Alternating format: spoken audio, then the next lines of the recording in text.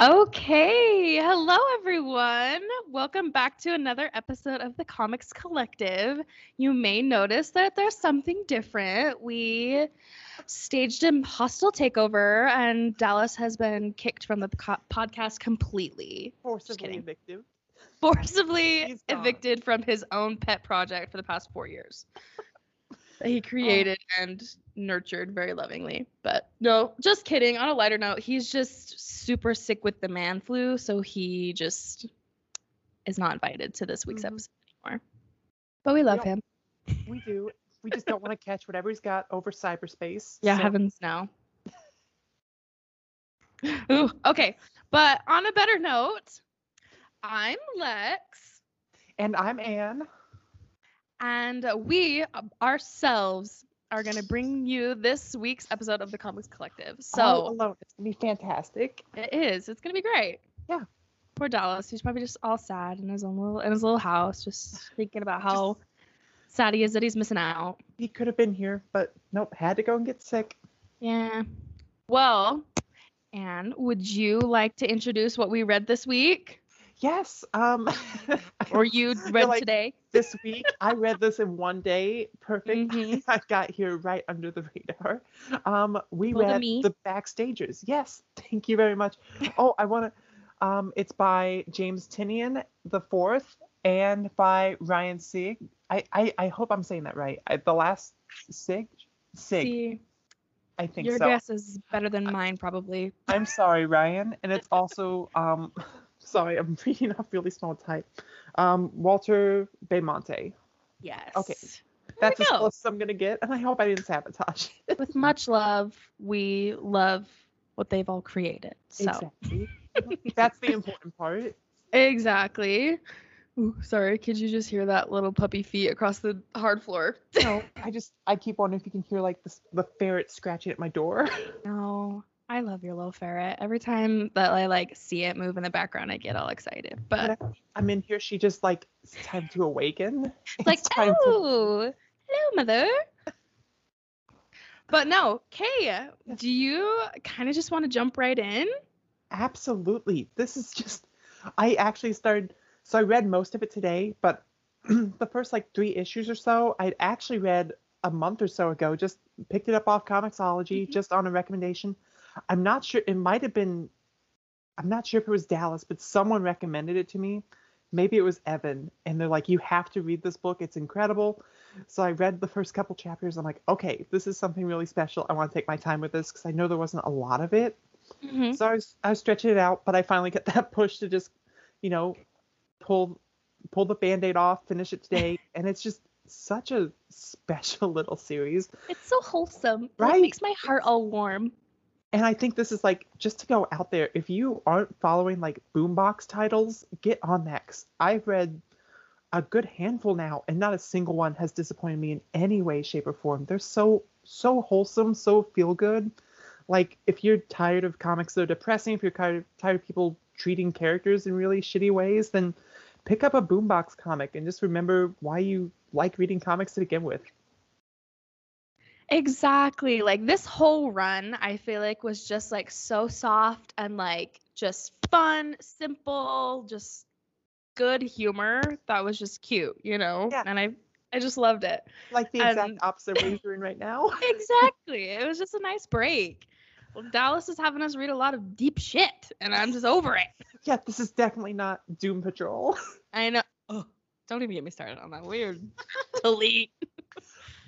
This is my Doom Patrol. Surprise, everyone. Although I would kill to see Mr. Nobody show up in these pages. I feel like it would fit. That would fit. That's fitting. He would just appear in one of the rooms and be like, I don't know where I am. Perfectly. I don't know where I am, but I'm here for it. Yeah, exactly. But a little side note, I feel that kind of needs to be said right off the top. And I don't know who follows me personally on Twitter. Every time I singularly grace Twitter every 6 weeks because it makes me nervous. But I kind of said earlier, the whole point of this run and these issues are these kids are stage crew for their high school drama club. They're theater kids, like that's the realm that they're in. Mm-hmm. And I feel like I just latched onto that so tight because that was my life for literally like 4 years. And I just like had nightmares about it. And I was like, this book is exactly my experience. Like, I don't know if these writers literally lived it like me, but it was spot on.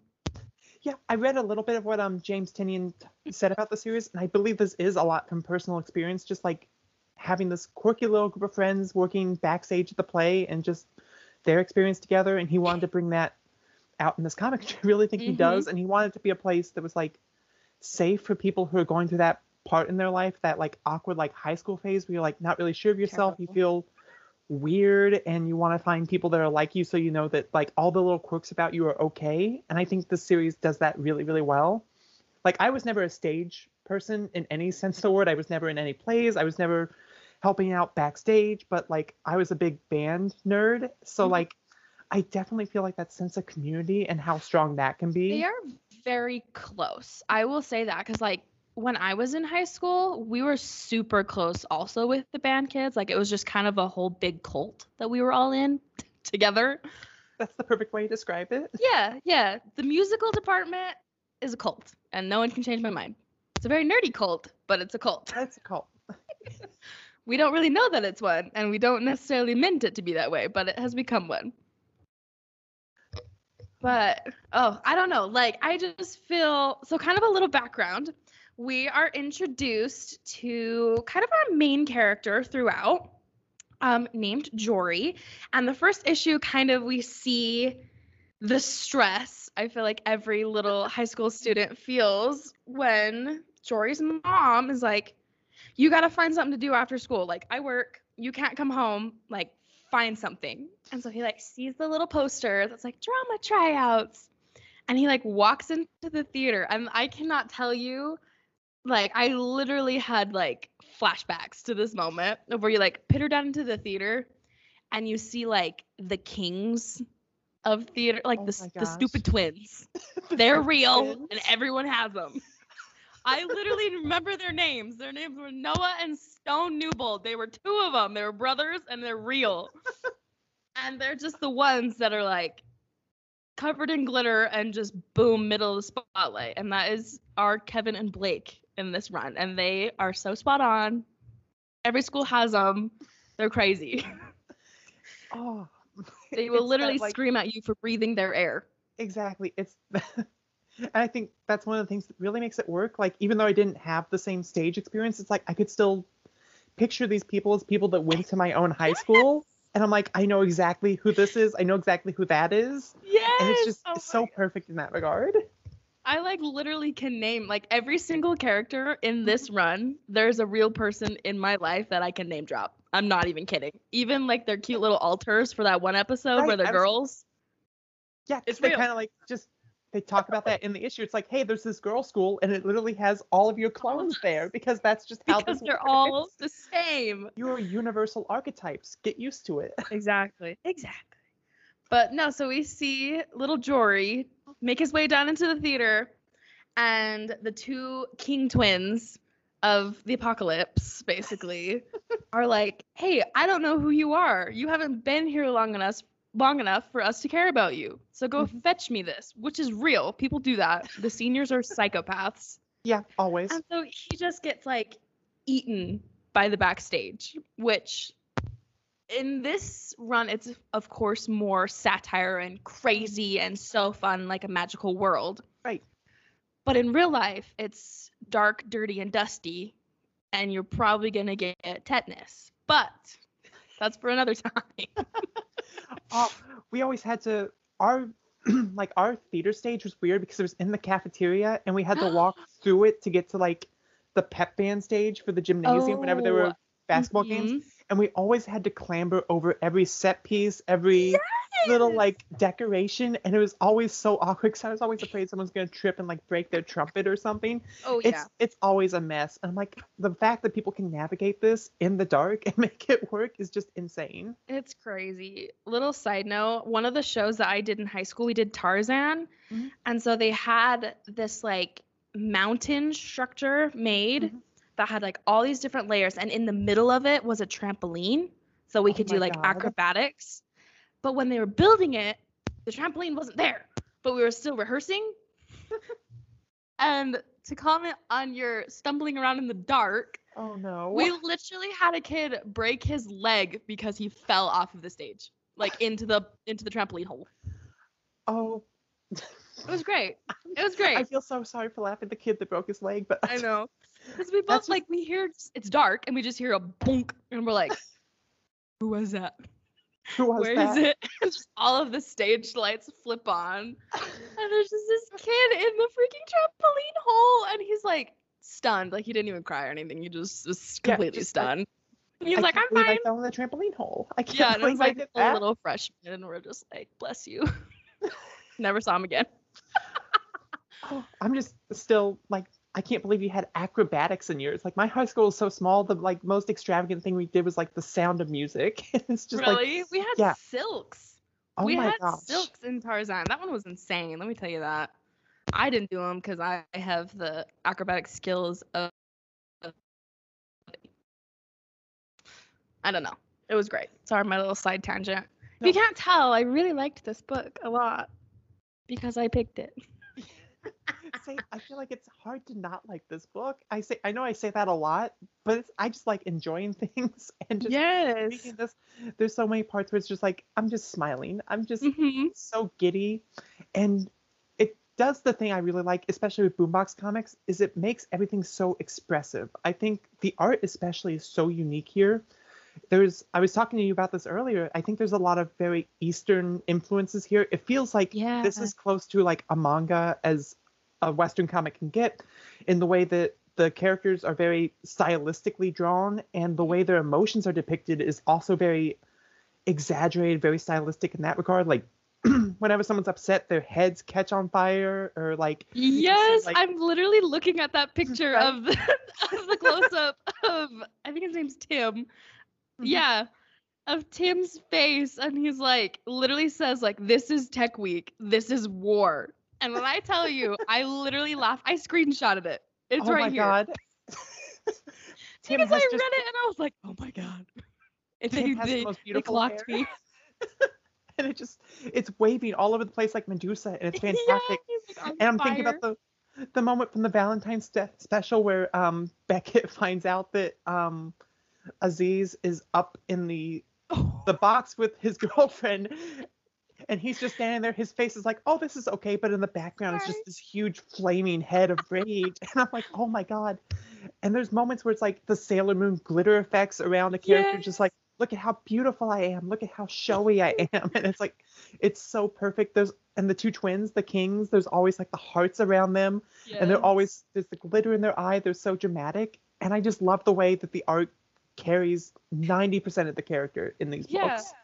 It like really, you get a really good feel for what's going on, and you don't even have to read it.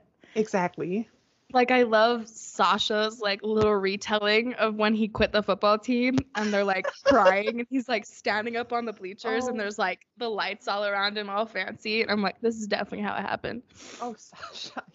Sasha's my life. So precious.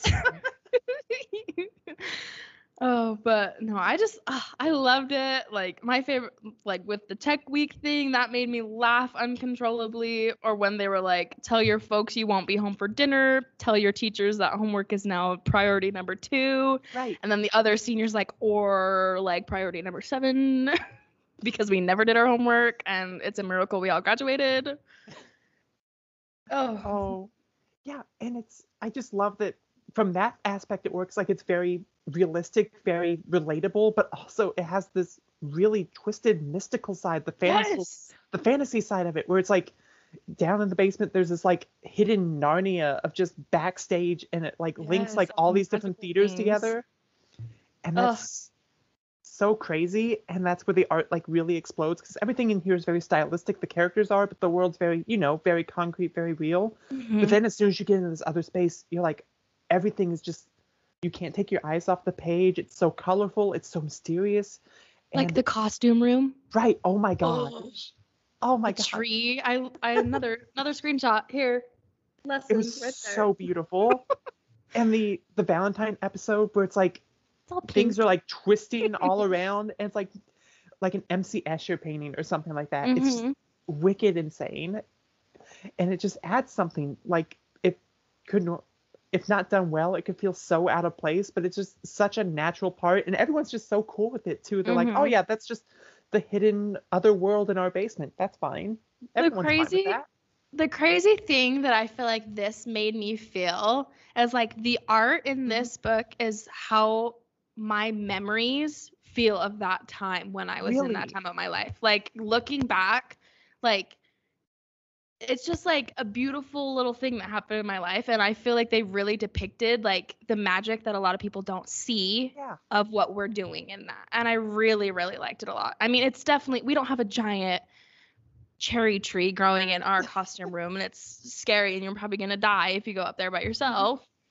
But I don't know, it's just like, I feel like it has the wispy magicalness that I remember of being in theater and working backstage and being able to touch all the fun, cool things that I wasn't allowed to touch. Yeah, because one of the themes going through the story. Excuse me, 1 second. You're okay. Gosh, my voice has just been all over the place today. Don't worry about it. Say one of the aspects that they touch on, the theme that comes into play towards the end of the story, is just there's this magic in the performance and the art of it. And, I wasn't a theater kid, but I was definitely a band nerd. And just like that sensation after a concert, after playing on the field, it's just insane. There's no other way to describe it. And like you said, when you said that, I just like, oh my God, I can feel it. This is the magic on the page. And it makes me think about all the moments I had with my friends, all the moments I had, just the pride I felt, the accomplishment I felt. Exactly. It's all here in these pages. And it's only an 8-issue run, which is insane to me, because this is so good. I literally, when Dallas told me, he's like, it's like 300 pages. And usually when he says that, I'm like, oh, Jesus Christ. Oh, I kid you not, I read this in like an hour. I don't know how it happened, but it was just wonderful. That's about what I did too. It's great. But I don't know, like, it was just so fun. And it was just great, because, I mean, with my experience, because I definitely was more on stage, right? But there was one particular show with being, like, my senior year, I was in, like, advanced show. Ooh, so, fancy. like, we had a class for it instead of it being after school. And part of that curriculum was that we would take the like the special education department, and we would be tech for a show for them. Oh, okay. And we did Seussical the Musical, I remember specifically, and it was so cute. And I was the one up in the light booth with the buttons and the lights, like Beckett. And I tell you, it's a science, and that's real. It's a science, and it's also the most stressful thing ever, because I was the assistant band director for my high school band for a couple years after I graduated, and going back there, one of my responsibilities was taking care of that room during the concert, and I've never felt more stress in my life. Like, there's so many buttons, there's so many switches. And why do you feel like you're gonna fall out? Right. It's oh my gosh. Into the crowd. Like, I don't need to be this high up. I don't know what's going on. It's real. And, yeah, real respect for Beckett. Real respect. There's a science to it, and when tiny little Sashas push all the buttons, it definitely makes you want to have a heart attack. It's real. Yeah, that's what I always imagined I do by accident. Sasha just kind of does it on purpose. I'm like, I wish I was that carefree. I wish I was as carefree as Sasha. Definitely a sophomore. Be real. Oh no, it's just so funny. I just love how. I also love how, like, in each character's actual style of how they were drawn, it's very telling to, like, their character stereotype. Right, I feel like, I don't know. I mean, even with, like, Hunter, the big, brawny, like, mechanic that, like, makes all the fun sets, like, he's just so cute, and I just love him, and he's, like, but he looks like his stereotype. Right. And I just think it's so funny, like the way that you probably have a picture in your mind of what he looks like, and it's probably right. Yeah, like he's the big, like he's the larger, like teddy bear person, and that's Yeah, like his character to a T. And then you have Sasha, who's small and childlike, and they're just so innocent. And then exactly. there's Beckett, who literally has like a square head, and he's just like so focused all the time. And Aziz has like this like hair wisp, and he's a little hunched over, like he's like, yeah, I'm here. Yeah. I hang, you know? And I also specifically one thing about Aziz, like his outfit, because in the run, he's the one that's in charge of like making sure pieces get on set. I have this image of the guy that used to do that for us, and his pants and his shoes look the exact same as that kid. And it just makes me really laugh every single time. It's so perfect. And you know, like the characters, they all fit this like the specific archetype, but they're all very unique and they all feel very fleshed out. And I like just how diverse it is. Mm-hmm. It's like this is a comic that just like feels like it shouldn't exist because we never get to see this level of just like comfortability in like characters. Like everyone's very comfortable in like their sexual identities, their gender identities. There's no like toxic masculinity to be seen anywhere. Yeah. This is a series where guys get to cry, and that you never see that. That's insane. Exactly. Especially their teacher, too. Right, I right. loved that part. Oh, do you want to kind of expand on that? I kind of got excited when I mentioned Yes, it. So, Oh my gosh, the like little teacher, their like little guide who comes in at the end. There's I feel like his story, there's a lot here that I feel like just kind of like crammed into it at the end. This series could have gone on for 3 to 4 times longer than it did and really flesh out those parts of it. And his story was something really touching to me. I really like the like stereotype of like the older guy with the big button red nose, and he's just like all grumpy all the time, but he's got this embittered past. And seeing like what happened to him is so emotional because you don't, especially in like LGBT stories, that's not the story that's always told. Especially like the older members of the community, and seeing like his unfold, it's got this air of like tragicness to it. It was definitely a tragedy what happened to him, but just the fact that at the end of the series he's kind of moved past it and moved on, and there's this new generation that's doing so much better than him, that means a lot to see. And gosh, he's just like, I picture him, he's like the grandpa from Up. If you like grabbed him by the foot, the head just kind of like stretched him out a little bit, elongated. And I just love how like supportive he is of all of them. Like I remember specifically like our director, I guess, because he's kind of the one that is like overseeing it, but not really.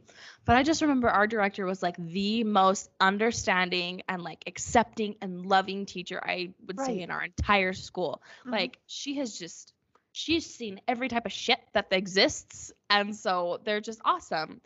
And I really felt affection for him specifically because of how loving he was towards the next generation and how supportive he was of them. And they were able to come, like how Beckett hides in his office for like 2 months after they're going missing. I'm like, that tracks. I used to go take naps under my director's desks during my off hours and just hide in her office. So and it fits into this like wholesome theme where I don't think like even the kings aren't bad characters. Like they're assholes sometimes, but they're never like intentionally like, I want to see you like suffer and burn type characters. Exactly. They're not mean. They're just eccentric, which is the whole theater department as a whole. Like I'm thinking like Mean Girls, they're kind of like watered down versions of Regina George. Yeah, exactly. And they think they're Regina George. Exactly. They think they're that important. Exactly. They have that God complex big time. Yeah. And just talking about the relationship between Beckett and the old man, that's one of the things. Like, Beckett's a trans character, and it's one of the things that I didn't pick up on in the first volume. I didn't pick up on that until the second volume, because it's very subtly hinted at. Like, I didn't know that the other school was an all-girls school until they met their female counterparts, and Beckett's like, oh, I used to go there. I'm like, okay, I see what's happening now. And it's just, like, subtle moments, like, you see, like, his binder in a couple of panels, and I'm like, okay, now I see. They never explicitly say it, but I like that the old man never misgenders him, never says anything inappropriate. He just treats him like one of the guys, and that means a lot to me. That's really cool to see. And yeah, that makes me feel nice inside. And it goes, like, I read a little bit of the interview with James Tinney, and Tinney's like, I wanted this to be a book where any kid could pick it up and feel like they could find a place to belong, to feel like they find their specific little quirk and identify with it and realize that they can find other people who have those quirks and fit in with them as well. So I thought that was just a neat little touch. Oh, see, I love it so much. I'm like all giggly, and I just want to talk about it for the rest of my life. But I just love, like, I feel like we kind of touched a little on like the magical aspect of it, Right. but we haven't like fully dived deep into it. Mm-hmm. And I feel like it'd be kind of fun to talk about it a little bit. Yes, absolutely. I mean, it's a pretty major part, just to say the bit. least. Just a little bit. It's not like there's a whole other like dimension under the stage or anything. That would be ridiculous. That's just a side plot. Exactly. I'm like, we're really like put right in the middle of it right at the beginning too, with when Jory is sent down into the belly of the beast by our Regina Georges and like stumbles across the Backstagers trying to round up these little mechanical mice type thing. Mm-hmm. The little tool mice, I think is what they call them. And it's just so funny because, like, first of all, there you will find mice in your backstage, and it will scare the living shit out of you every time, especially because it's partially dark back there all the time. And it's just so fun, like, watching them, like, scramble, and, like, it's just so real that reminds you, like, yeah, these are definitely high school students that are, like, in their little magical realm. And Jory is just, like, so confused by it, and they're like, don't ask questions. Like, nobody asks questions. It's fine. We're all fine. And they're just, like, crying inside. Yeah, I feel like that it touches on that experience of, like, joining, like, to quote you, a musical cult. Because there's this atmosphere, there's this culture that in groups like that you enter into, and at first it's very shocking, very like, wow, they do a lot of weird things that are just kind of off, and I didn't expect that. Like, I didn't know what this experience would be like, but it makes them feel like this unit, like this family that's been experienced. They're this like veteran group who's like, yeah, this is no big deal. Exactly. This is just Tuesday. This is fine. And then Jory just like, okay, I guess this is fine. And then and that's really what you do. You're like, well, I mean, at this point, why? It's like, okay? I'm here. I might as well be one of them. If it's no big deal to them, it's no big deal to me, and maybe it'll be fun. So who knows? I'm just like, I have so many memories. I wish I could just like make my little memories into like a movie and just let everybody watch it. But it's probably not as glamorized as my mind has decided. If you combine like this book, I keep thinking like you combine this book with the camp aspect of Lumberjanes, it's like you have every band camp experience I've ever had in my life. Yeah. It's just so perfect. Oh, or like, you know, the part where like the actual like on stage kids are like playing that like song tossing game to each other. Yes. Do you remember that part? Yep. That's real. We do that. Really? Yes. Oh, it's horrible. As someone who's literally like sang my entire life, that game still gives me nightmares. It like gets my pulse running. It's just so stressful. I'm so glad we never did anything like that in Correlation. The most we did was just sing on a bus to like a competition, and that's about it. We're like, this is as far as we'll go in the games department. So we played so many dumb games. I have PTSD. Oh, post-traumatic singing disorder. Exactly. Oh, but no, and I love the depictions of like each of the different types of like rooms in the other backstage realm, because we kind of get like a mini introduction with it when Hunter offers to take Jory to the paint room. And so we like kind of see he's like, there's kind of a pattern up to a point, and then you just get lost beyond all belief, and then you never come back, like the unspoken Backstagers from like the 80s. Mm-hmm. And they're just like name dropped that the like this whole group just never came back from the depths of hell, and they've been lost ever since. It's like, oh, okay, these are definitely like 16-year-olds. That's fine. Oh my gosh. That mystery unfolding was so cool. Yes. Did you have a favorite room? Because there is a right answer here. Well, obviously, you already tweeted about it. Tweet. I think that was like the last issue I read when I was going through it the first time, and I'm like, this is That was the moment I said, this is the perfect comic. Mm-hmm. It's just the birds when they just having open tea. it and they're like, okay, and close the door. I love how open the door, there's these 4 birds having tea, and I just love how judgmental the owl looks. Like she's like, could you knock, please? We were having a moment. You were not invited. Thanks. Goodbye. But no, I really feel like my favorite, I like audibly gasped when I saw like the full page spread of the costume room where they actually meet up with the other school. Because they're like, oh my gosh, like we're a lot deeper into the rooms than we ever have been, into the kind of the maze that is created under the stage in the back. And they're like, wow, like this isn't our costume room. Like, where are we? We have no idea. And like that's kind of where they meet, like the all girls school, and it's fun to see like them totally get their asses beat. But it was great. So worth it. It was great. Oh, and I just loved all the pink. It's a very pretty. This is like one of the moments where you wish like we could show you guys like the panels that we're looking at, because maybe I'll tweet it. The costume room is so pretty. I like want it as my screensaver on my phone, just because it's pretty. I've had those moments before. But then I'm like, oh, how can I crop it? Because there's like the little tiniest bit of like text where I'm like, oh, I love you, but you do nothing for this picture. How do I get rid of you? Yeah, but that's the Photoshop skills I don't have, and I wish I did. Can't relate. Can't relate. What's your favorite room other than the little birds? Other than the little, oh, that's not fair. I like the horror aspect of it. I really like the echo spiders. I thought the echo spiders were great. I love how I said horror and you're like, oh my god. The echo spiders.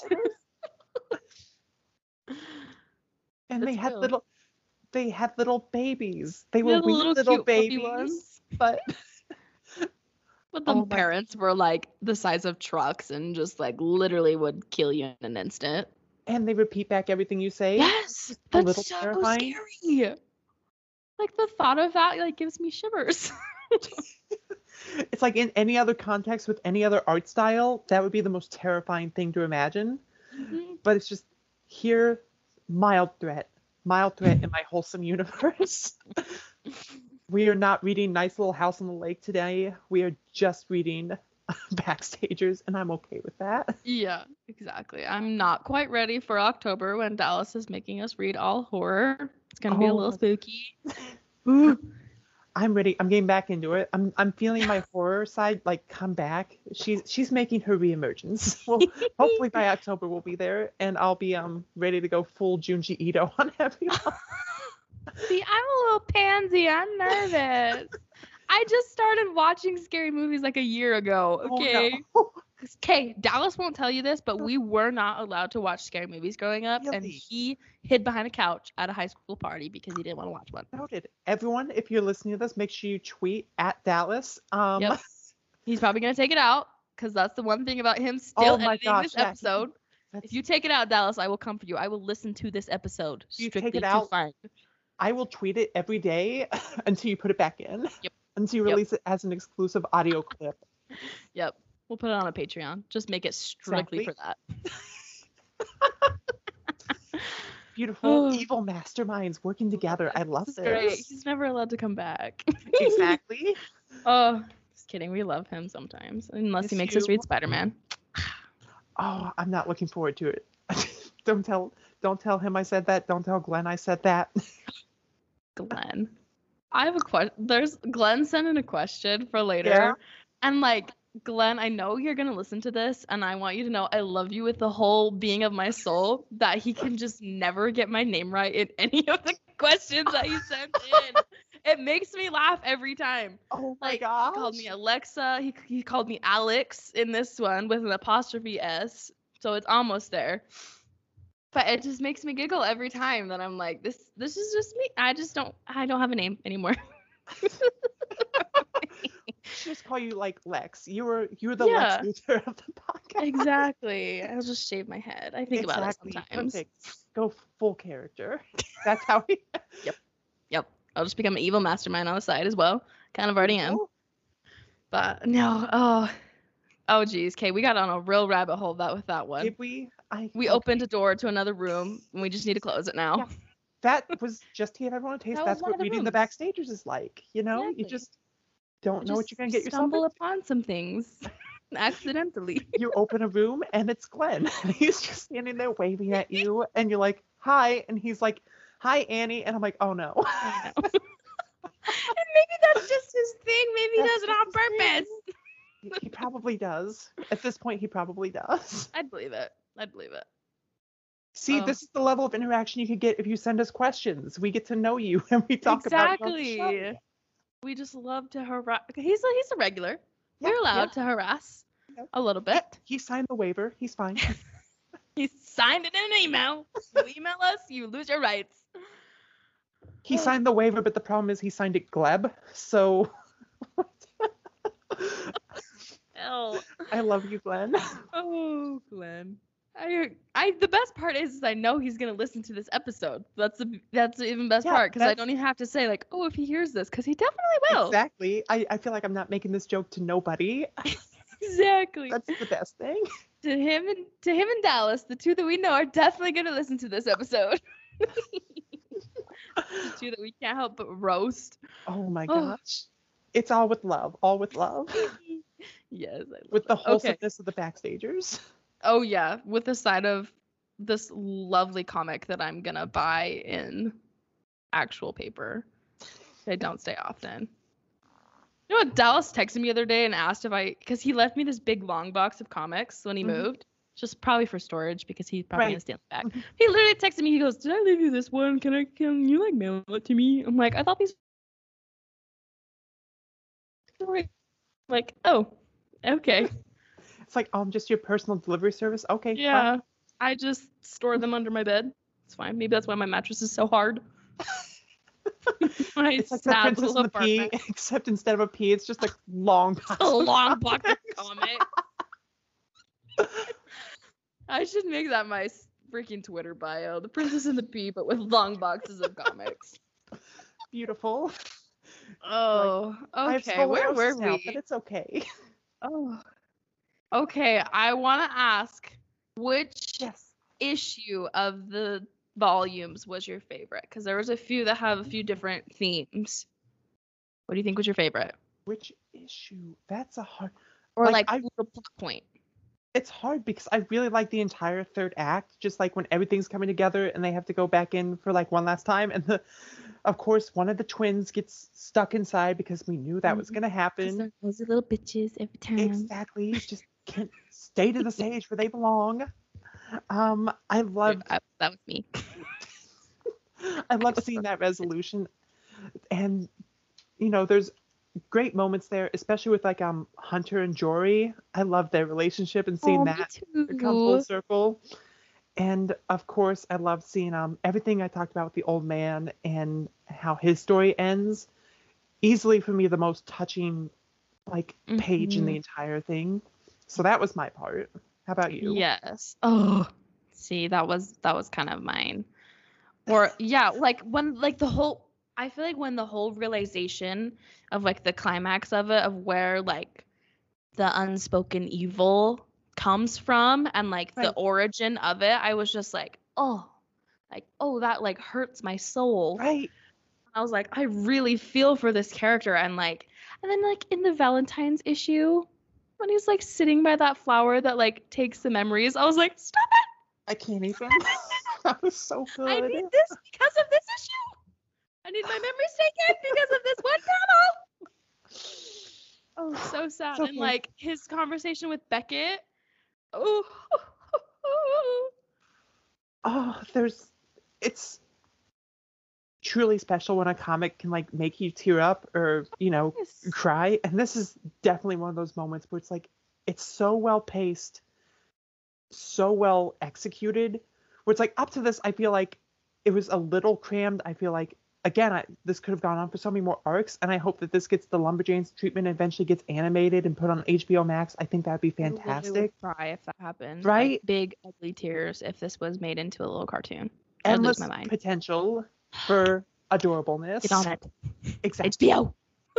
And it's like, just the moment that, like, it breaks you, but you're like, oh, thank you. Do it again. Yes, you're like, please. I loved it. Oh, yeah. Or like, oh, see, I just keep getting back to the panel where they're playing this stupid slap catch game with this music. Oh my gosh. I literally I'm like kind of scrolling through to like refresh like what my favorites are, and I just saw that stupid page and I want to have a heart attack. It just catches your eye. There's just sometimes certain pages that will always catch your eye while skimming through. Yeah. You know what? There's only one thing I remember. I loved the crossing the bridge scene because I loved all the little musical references in the background. I'm like, oh, that's Les Mis. I recognize that. I love that. Where they like recreated the Hamilton playbill for one of the covers of the issues. That was beautiful. I screenshotted that too. Oh, or where they meet the villain, like when he like steps out of the void. I'm like, boop, okay, boop, this is a little spooky. Those horror vibes coming in. Tinian can't help himself. Yeah, exactly. Or the fact that like when they were in there, it was like 2 months. Yeah, they were missing for 2 months, and their families like freaked the F out. I was like, oh my gosh, okay. It was unexpected. I love that they freaked out, but they're still kind of chill with it. Everyone's like still pretty okay. Yeah, like, oh, you still allowed to go to school. Cool. They're alive. And they're so chill about. They're like, okay, cool, you're back. You have 2 months of homework to make up. Have fun. Also, you're fired. Yeah. Win upon win. Yeah, exactly. I don't know. I just feel like it was so cool, and I just loved how real it felt, but also like the fun mix of like the magic with it. It just was so great.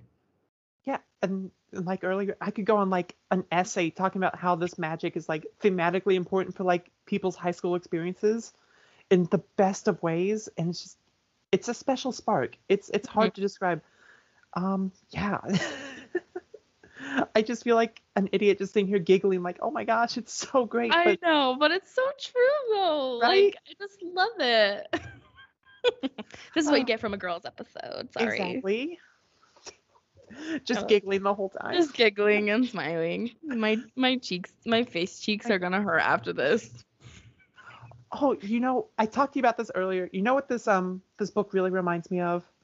I don't know if anyone listening is familiar with it. It's got like a recent resurgence in popularity, but if you know about Ouran High School Host Club, either the anime or the manga, this reminds me a lot of that in that they share a lot of the same student archetypes and a lot of the same interesting dynamics. Like the Ouran High School Host Club also has these two twin characters that are so over the top and very, very like lovey-dovey with each other to a level where you're like, okay, the weird incest twins that you're like, are you allowed to be here? Yeah, like this isn't a George R.R. Martin book. Back up a little bit, please. And then there's the little kid who's just like, are you sure you should be in high school because you look like you're 5? Yeah. And also that also plays on different expectations for like gender roles and stuff like that. So it's just, if you're a fan of that, definitely check this book out because I think there's a lot in there that's going to feel familiar. So yeah, I just thought that was worth pointing out. Yeah, that's a fun little plug. And I'll probably go look at it. You know who I should tell? My little sister, like right when Dallas was moving, he was like, hey, you should watch anime. And then she like started to watch it and it really freaked my mom out and it was really funny. Because like, bless my mom, she's so cute, but she has like just her like little like decided notions about things. And so she just like, she's like, yeah. Oh no, because like Tiffany would watch it on Dallas's Hulu account. Yeah. And so when I mentioned it, thinking that my mom knew about it, it did not go over well, apparently, with Dallas. You guys ass chewed out. Oh my gosh. But it's better now and it's fine and my mom knows what it is. But it was just so funny. Like the 3 days that my mom was like, oh, my kids are going to hell. And I was like, oh my gosh, Mom, chill out. Oh no. If you knew the things I do in my free time, everyone knows. Not be worried. Everyone knows the gateway to hell is Haikyuu. Exactly. Yuri on Ice. That did it. No, really. She originally thought the highway to hell was like SpongeBob. So. Yep, I can. I wasn't allowed to watch Cartoon Network because I had one Yes. nightmare after watching Dexter's Laboratory, and my mom's like, "No more. This is done." I think she saw like 10 seconds of Ed, Ed, and Eddie, and she said, "Never again." And to be honest, I don't blame her. I know. I like went and rewatched all those shows that I wasn't allowed to watch as a kid, like as an adult now, and I'm like, this shit's great. The catharsis watch. I need to get on that. I need to get on that soon. Oh, it's great. Like I randomly remember not being allowed to watch Adventure Time growing up, and then I like watched the whole thing my senior year, and I was like, damn, I really missed a good childhood character arc here. Like, what in the world? I missed out. Low-key, I'm going through like the same thing with music right now. Like, since I like started like transitioning everything, I'm like, you know what? I'm getting away from all those really bullshit like toxic masculinity expectations and just listening to everything I wasn't allowed to. And it's so much better. It's so much more fun. I listen to Taylor Swift now. It's fantastic. Do you have Apple Music or Spotify Premium? Yes, I do. Both? Or which one? Both, actually. Long story. My family mooches off my Apple. We have both too because my mom doesn't know she pays for both. Oh my gosh. Same with you want to list off everything that this woman please. doesn't know that she pays for? Apple Music, Spotify Premium, of course. HBO Max, Right. Hulu Plus with no ads, Ooh. Amazon Prime, Netflix. Yes. I'm pretty sure. Oh, there's another one. Oh, Vudu. We have a Vudu account. Don't know why. The funny thing is like she'll find one show that she wants to watch on it, and then she just hates ads with a passion. That she'll just buy the top tier of it and then forget that she has it and like log out. But the rest of us are like, perfect. Like I have friends that are on it. My roommate has all of our passwords. Like, it's great. It's great. Fantastic. And she just doesn't realize. I think the Spotify and the Apple Music is the funniest though. We literally have both. We got both. They do the exact same thing. Exactly. Yeah, just because. Yeah, just because my little brother said he wanted Spotify, and my mom's like, okay. And he used her card. Enjoy. But no. Where I was going with that is I'll make you a playlist of all the fun, nostalgic-y, fun, gross, vomity girl songs if you want me to. Appreciate that so much. I'll post a link on Twitter and I'll just go viral for it. Yes, please. Give me that Spotify mixtape. Yeah, okay. Yep. This episode of the Comics Collective has become the Anne and Lexi music show. Ta-da! Oh wait, we're talking about comics, aren't we? Oh yeah. Backstagers. Forgot what we were doing here. People don't just come to listen to us ramble. I can't imagine. What? Again, this is exactly what the Backstagers is. It's fantastic. You go a down a shit rabbit show. hole and just end up on a bridge made out of garbage. Yeah. And getting attacked by mice. oh, just a small little note. The moment where like Jory falls through the bridge and Sasha shows up with tape. Yeah. The duct tape. So king. precious. Oh, and he has the crystal too. I was like, oh. But I love the little like panel where it's like him ripping it out of the back of a rat, and the rat just like screams and falls off the bridge. I thought that was so funny. I was like, oh, okay. That also tracks. That makes sense. Right. Yep. It was funny. It's a good time. Everything falls into place. Yeah. No kidding. Oh, I don't know. Do you have any closing thoughts, and then we can read questions? No, not really. Just want to point out that if you have Comixology Unlimited, this whole series is free to read, and it takes all of an hour to read because, late notice. I got it done in plenty of time, so you can. I told her this morning about exactly. it. Exactly. You tell me I got to read comics for a job, I'm on that shit. Oh, funny. It's true. Like, no questions asked. Bring it on. Like, give me an excuse to get away from Hickman's Avengers for 5 seconds. Yes, please. I will happily do it. Okay. So do we feel good about it? There's a few questions that I think were left over from like your and Dallas's episode that Dallas sent me that I feel like he still kind of wanted people to feel like their answer was being their answer is being questioned. Yes, I would love to question some answers. Yes. I need to go to bed. And it's way later for you than it is for me since I live in the past. Jeez. It's okay. I only wake up at 5 and it's what, almost 10 now? We're fine. Everything's fine. You did not tell me that. You could have told me to pound sand when I asked No, you to it's record so late. okay. I normally don't fall asleep until like midnight anyway. I am made out of pain and coffee. Oh, do you know that my doctor literally told me I'm not allowed to have coffee anymore because it makes me nervous? Oh my gosh. He's like, why are we on all this medication to make you not nervous, but you still drink 4 shots of espresso a day? I'm like, dude, I don't know. Like these things don't correlate. They don't go together. I can't understand. That was a thing. He was like, yeah, stop drinking caffeine, you psychopath. Sorry.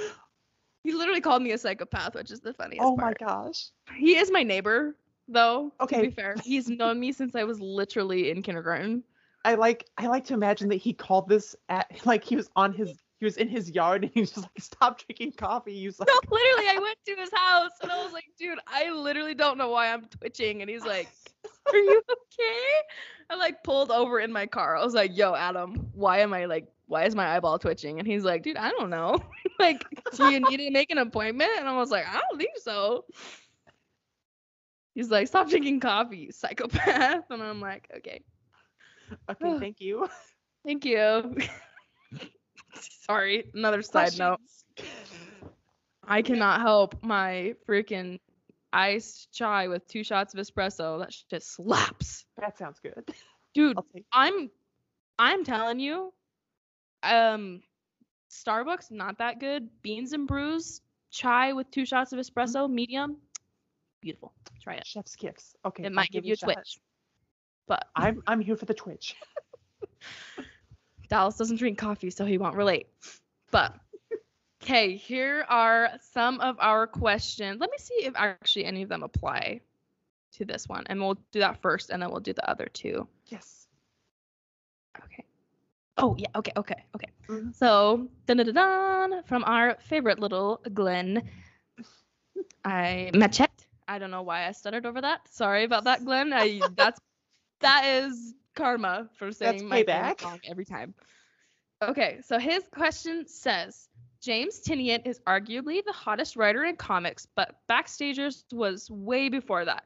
Do you guys have a fave before they hit it big comics by creators? Also, when is the Sparks episode? Don't know. The Sparks episode? What's the Sparks episode? Am I missing something? Did Dallas leave us out to dry on a topic? Probably. I mean, would it be the first time? Glenn, we don't know. We are poor writers for this.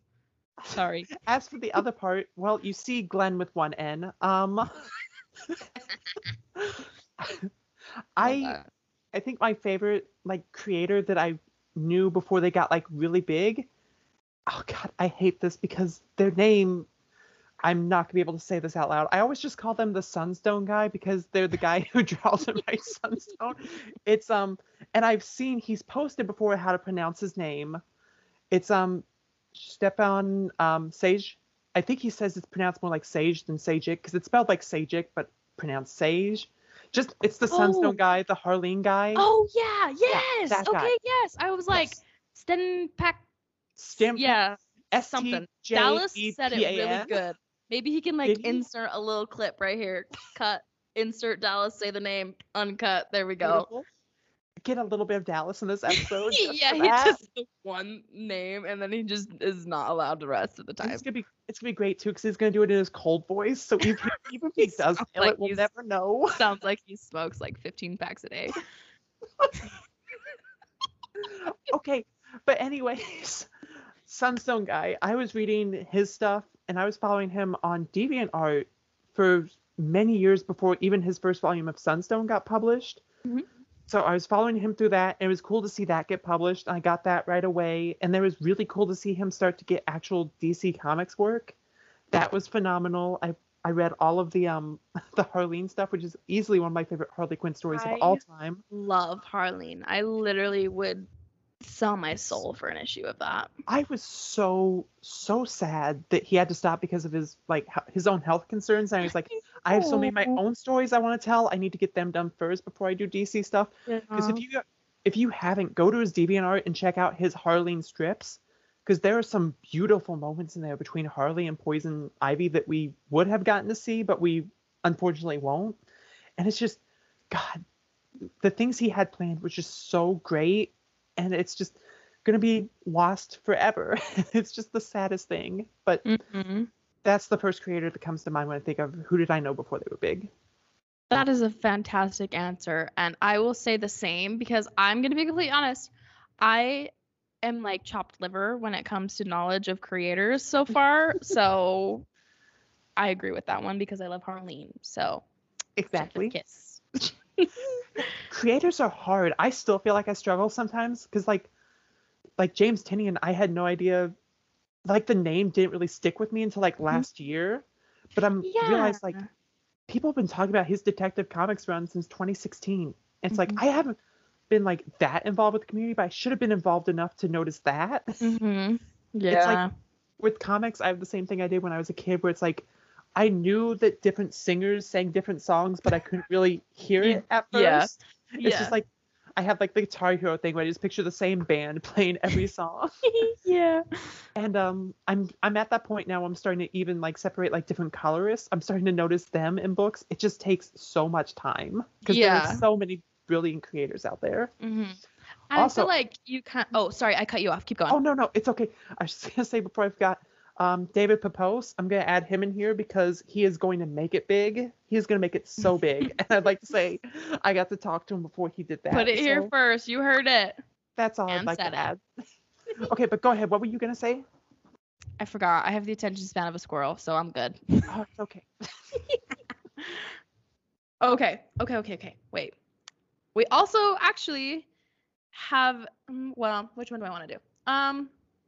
We'll do this one. It's another one from our lovely friend Glenn that I think was at a different time and day.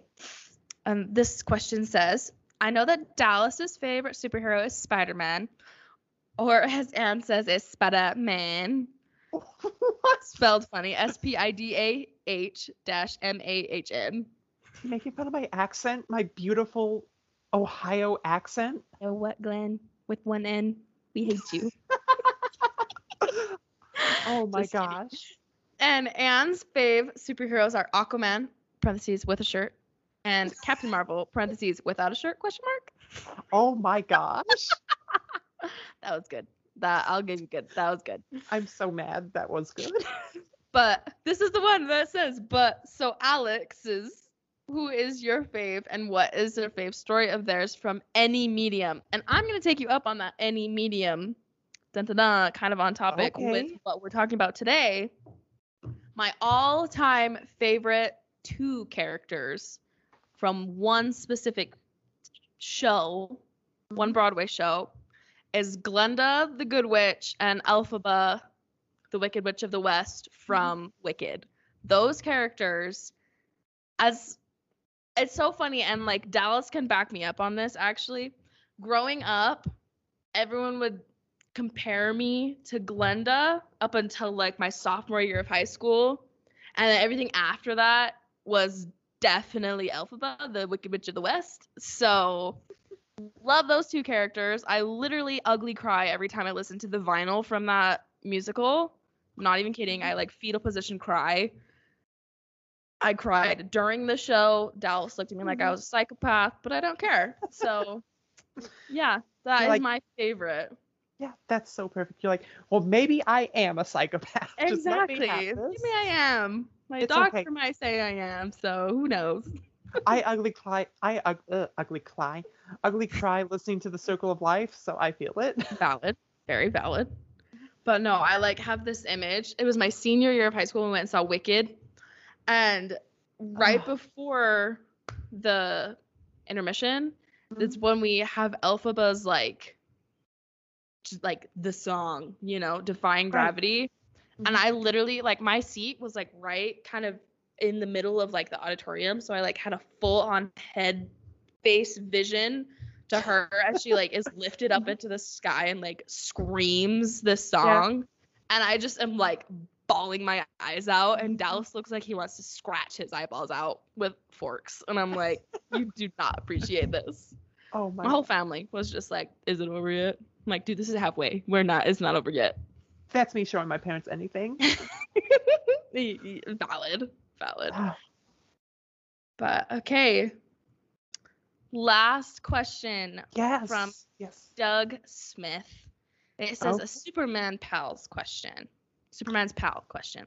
Mm-hmm. So this that was from us. Yeah, that was the Eisner's one. Yep. Yes. Okay.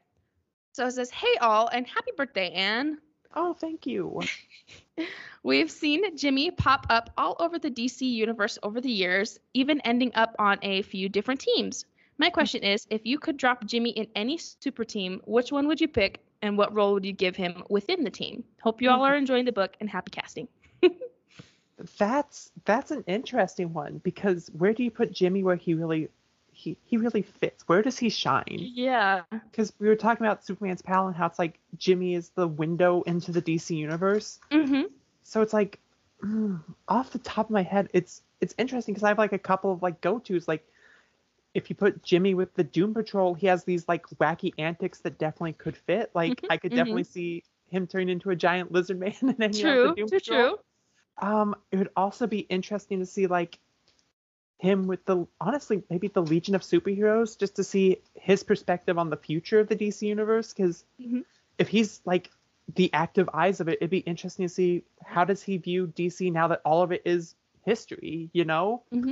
Put him with this fantastical team. They all have like, the Legion has like very Jimmy Olsen vibes, isn't they all have like the smiling like child superhero, like, oh gee golly gosh type of like the attitude. Classic like 60s superhero. You can really get like that Silver Age, like I'm looking for, like, I don't want to say nostalgia, but it's like that classic feel. I feel like you could really get that with them. So maybe them. I would agree based on what you just said. That I feel like that fits. Yeah. Say just anything other than the Justice League. He doesn't need to be with the Justice League. No. Sorry, separation right there. Exactly. Nope. Superman said you are not allowed. Batman put up a sign. Delete. We don't want Jimmy. Sorry. After everything he did in that book, I would not be surprised if Batman put up signs everywhere not allowed. Jimmy Olsen is not allowed in the Hall of Justice. Yeah, if you look like this, do not let him in. Like on those Target posters, if you steal something, like, don't let this person in. Don't let this person in. Bruce Wayne has filed a restraining order. And he doesn't know why. Like, what's Bruce Wayne have against me? Oh, that was good. Okay. Anything else to say? Well, any closing other thoughts? than that, not really. I just had a lot of fun. This was a great episode. I know. I want to release this episode and then make everybody binge read it and then come and give us their thoughts. Maybe give us your thoughts on Twitter, everyone. Post your favorite snippet of a scene, pretty picture, and tell us your thoughts. Yes, please. And honestly, I'm looking at how long this call's gone for. You could probably read the whole series in the time it takes you to listen to this podcast. Exactly. Open it while you're listening. Ta-da! It's a read along. And should we have made an audiobook to this? I think the answer is yes. That would have been so. Can you imagine Dallas opening that, trying to edit it? That would be so fun. The best surprise. That would have. What the hell? That his rage would have burnt off whatever virus is inside him. His fever breaks instantly. It's like, what the hell? What did these two do? This is the last time I let them do this. Yeah, exactly. He's never leaving. He'll never get sick again after this. Exactly. But you know what? It was worth it while we did it. It was worth the one shot. After he sees his podcast is in shambles from letting us talk. The first 2-star reviews start coming in. Negative reviews. It's like, oh, whoopsies. Oh, no. From Glenn with one N. Just thumbs down. Oh, we are going to push him too far. He's going to start spelling all our names wrong. Glenn. Oh, I feel bad, but that's okay. Okay, well, you guys heard it here. You better go read Backstagers so then you can emotionally connect with me on my traumatizing high school years. PTSD from playing song games. I'll never recover. That's why I'm in therapy. Just go out, read this book, do it, or I'll break your leg. They say in theater, that's what they say, right? Do it or I'll break your leg. Do it or I'll break your leg. We think it. We definitely think it. Every time the freaking lead opens their mouth, we think it. Oh my gosh. I cannot tell you enough how many times the leads of every musical is so hated by the entire ensemble. Oh, I can feel it. The whole time. That sounds about right. One girl specifically that I just remember vividly hating my senior year of high school is great. She was like, anyway, time for a shout out. Name drop. Just kidding. Oh, I need to be stopped. I need to lay off the caffeine. Coffee, man. Coffee. It'll get you. It'll get you. It's probably what every single Backstager runs on is coffee. Yeah, that's the only thing that can explain your head catching on fire for no reason. Exactly. And your hair looking like Medusa. Okay. Well, everyone, if you liked the show and you want to hear more from us throughout the week, go follow our Twitter account at CMX Collective, or you can find each of us at our personals with at Dallas_comics, at Ann Comics, and at Lexi Taylor _123. If you enjoyed the show and want to show your support, please go to the Apple Podcast or wherever you're listening and give us a 5-star review and we'll read it off on the show. Do we have any of those today? I don't think so. Awesome. Y'all failed from last week. There's still a chance. The opening is there. There might be, and just Allison sent them to me, so we'll throw him under the bus for that. Exactly. If you left us a lovely review and we haven't read it, it's Dallas's fault. Mm-hmm. Go write him an angry tweet. Yeah, leave a review about him. How much we don't like him. Just kidding. Oh, okay. And finally, feel free to email us with your questions or comments for the show at thecomicscollective@gmail.com. And we'll see you next week for our episode on, I think, the first 3 of Saga. Am I right? Yeah, we're going to read some Saga. Holy crap. I better start reading that because I definitely Is this your first time through? No, it's not. Luckily. Okay. Thank Got goodness, it. But I was going to say, I need to know how much you expect and what you don't. So I definitely have read at least our first bunch for sure. Got it. I think I finished, I didn't quite finish the big one that Dallas gave me, but I got 80% through. Okay, cool. And then he stole it. So all his fault again. He was not patient. He was not patient with the year that it took me to read it. So sue me. That's on him. But yeah, so everyone tune in next week for that. It'll be so fun. Yeah. Hopefully we'll have our little Dallas back. Hopefully. So he can rein us in on our reign of terror. Yeah, because otherwise I'm just going to figure out how to spend the entire hour talking just about Goose. So yes. Yes. Dallas, you better come back. Dallas better come back. Otherwise it's going to be a Goose episode.